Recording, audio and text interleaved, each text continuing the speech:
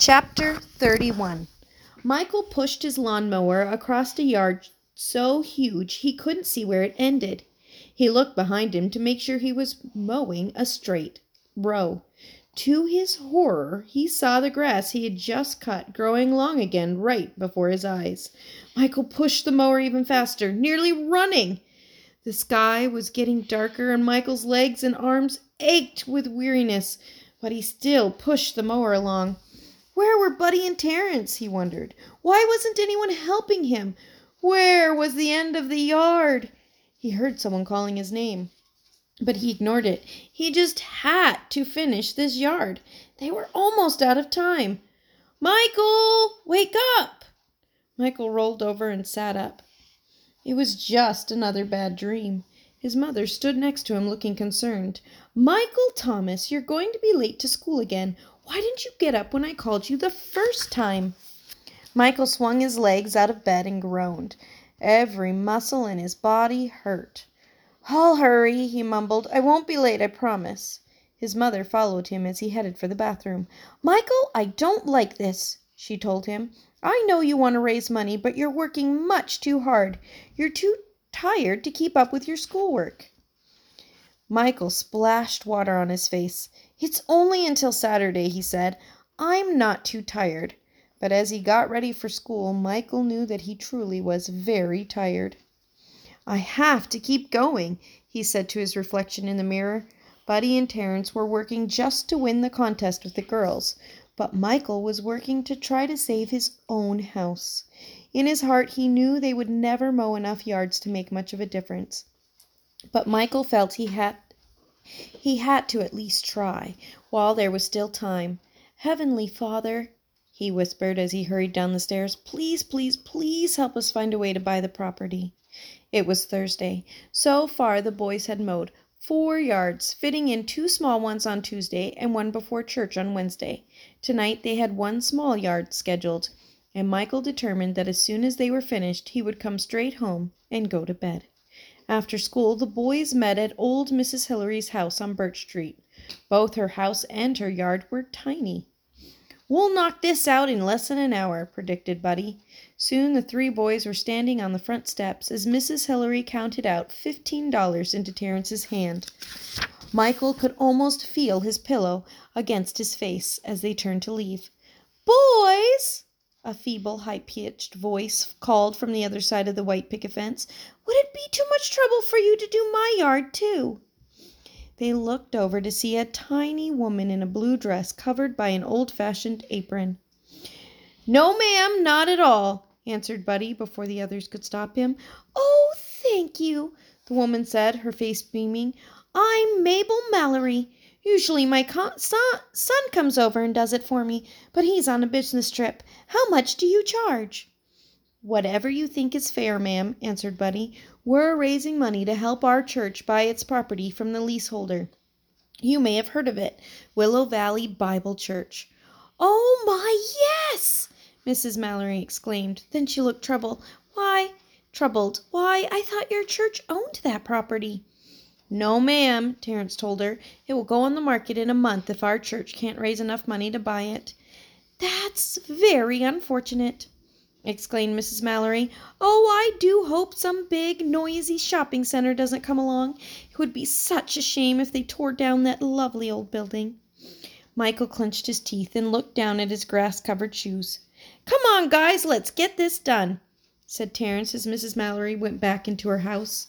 Michael wearily pushed his mower to the edge of her lawn. This was almost as bad as his nightmare. It was nearly dinner time when they finished Mrs. Mallory's yard and rang her doorbell.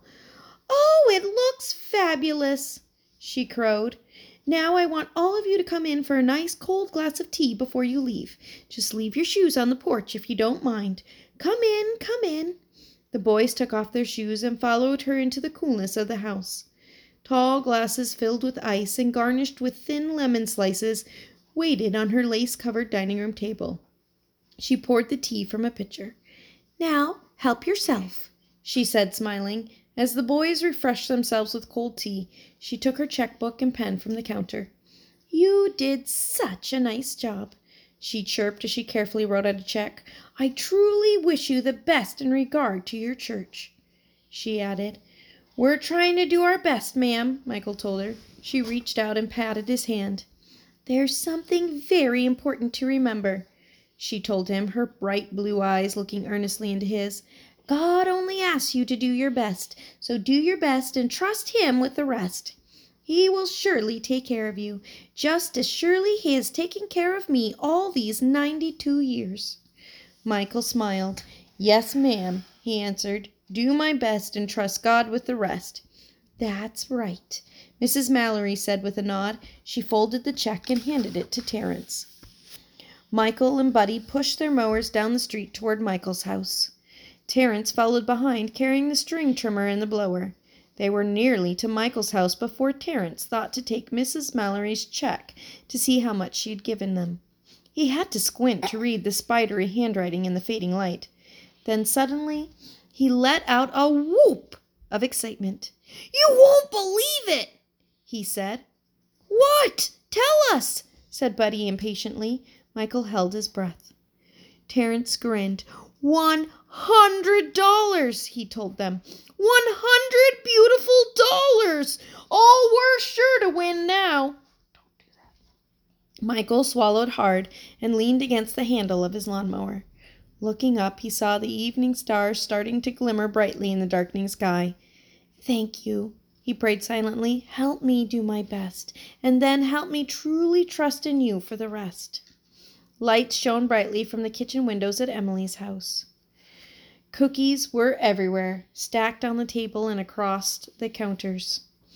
"Cookies are completely disgusting," Emily declared as she carefully filled another container. "I wouldn't care if I never saw another one in my life." "But the money is wonderful," Heidi reminded her, "and tomorrow we will sell every last crumb and win the contest with the boys." Emily sighed as she thought about Michael and Willow Valley Bible Church. "I hope so," she said.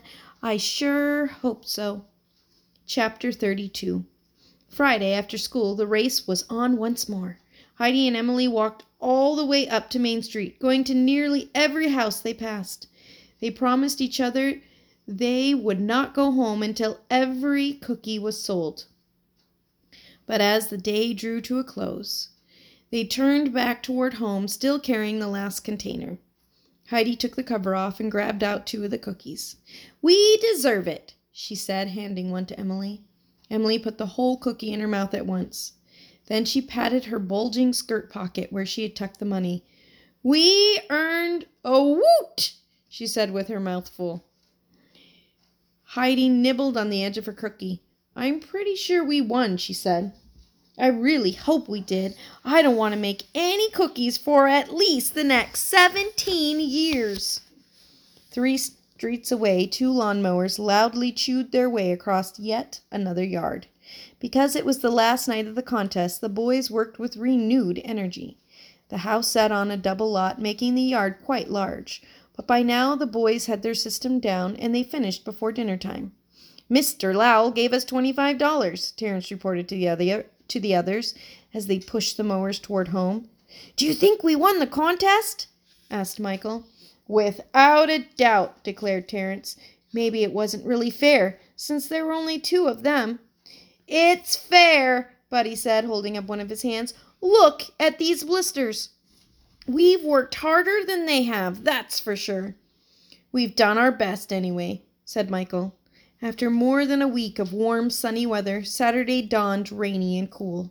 The Willow Valley kids carried umbrellas down to the willow trees and propped them in the branches above their heads to make a shelter. Over her shoulder, Emily wore a colorful purse filled with the money she and Heidi had earned. Terence arrived carrying a small metal lockbox. He wore the key on a string around his neck. Rain pattered on the umbrellas like polite clapping from an invisible audience, and the meeting began. "This meeting will come to order," announced Terence in his official "I'm the boss" voice. "Last week at this time, the ladies of this club challenged the gentlemen of this club to a contest to see who could earn the most money. Now, at the appointed time, we do hereby end the aforementioned contest." Emily rolled her eyes. "Can we just get on with it?" Terence ignored her. "Gentlemen, in deference to the ladies, we will call for them to present their earnings first. Ladies, please present us with the money you have earned." Emily looked triumphantly at Heidi and opened the purse. "We earned $227.14, she announced breathlessly. Immediately, smiles appeared on the boys' faces, and the girls knew then that the boys had won. "Ladies, you are to be commended for your diligent work and your commitment to our great cause. However, through hard work and unfailing determination, Michael, Buddy, and I have—" "Tell us how much you made," said Emily crossly. $285, Michael said gleefully. "And my favorite kind of cookie is chocolate chip peanut butter oatmeal raisin with strawberry frosting and sour gummy bears on top." "Oh," moaned Heidi.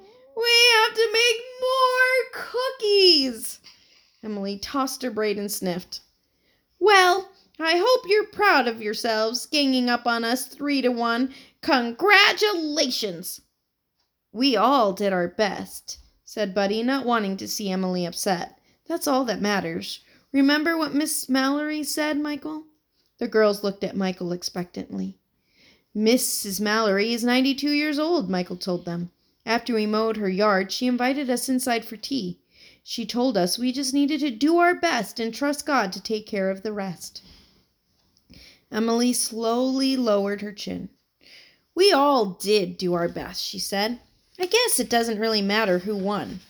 And besides," a faint smile lit up her eyes, "altogether we made quite a chunk of change." "Add it up, Terence," said Heidi. "What does it come to altogether?" Terence took the pencil from behind his ear and used the metal lockbox for a desk as he worked out the math. A moment later, he looked up with a grin. "We 5 kids, who are too young to get real jobs, have together earned $512.14. "Woo-hoo!" hollered Buddy. The girls clapped their hands wildly, while Terence used his pencil to beat the top of the lockbox like a drum. Michael sat where he was and smiled broadly. "I can't wait to tell my dad," he said. "Now if we could just make a few 100,000 more." Buddy gently shoved Michael's shoulder with his hand. "Hey, remember? Do your best and trust God with the rest." "I know, you're right," agreed Michael, but his eyes were sad. "Michael Thomas," said Emily suddenly, "we're still going to find that treasure. I know it seems impossible, and I know we're just kids, but we're not going to give up."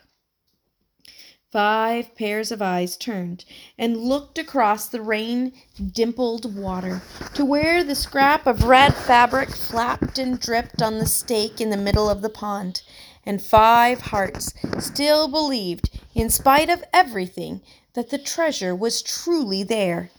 If only they could figure out how to reach it.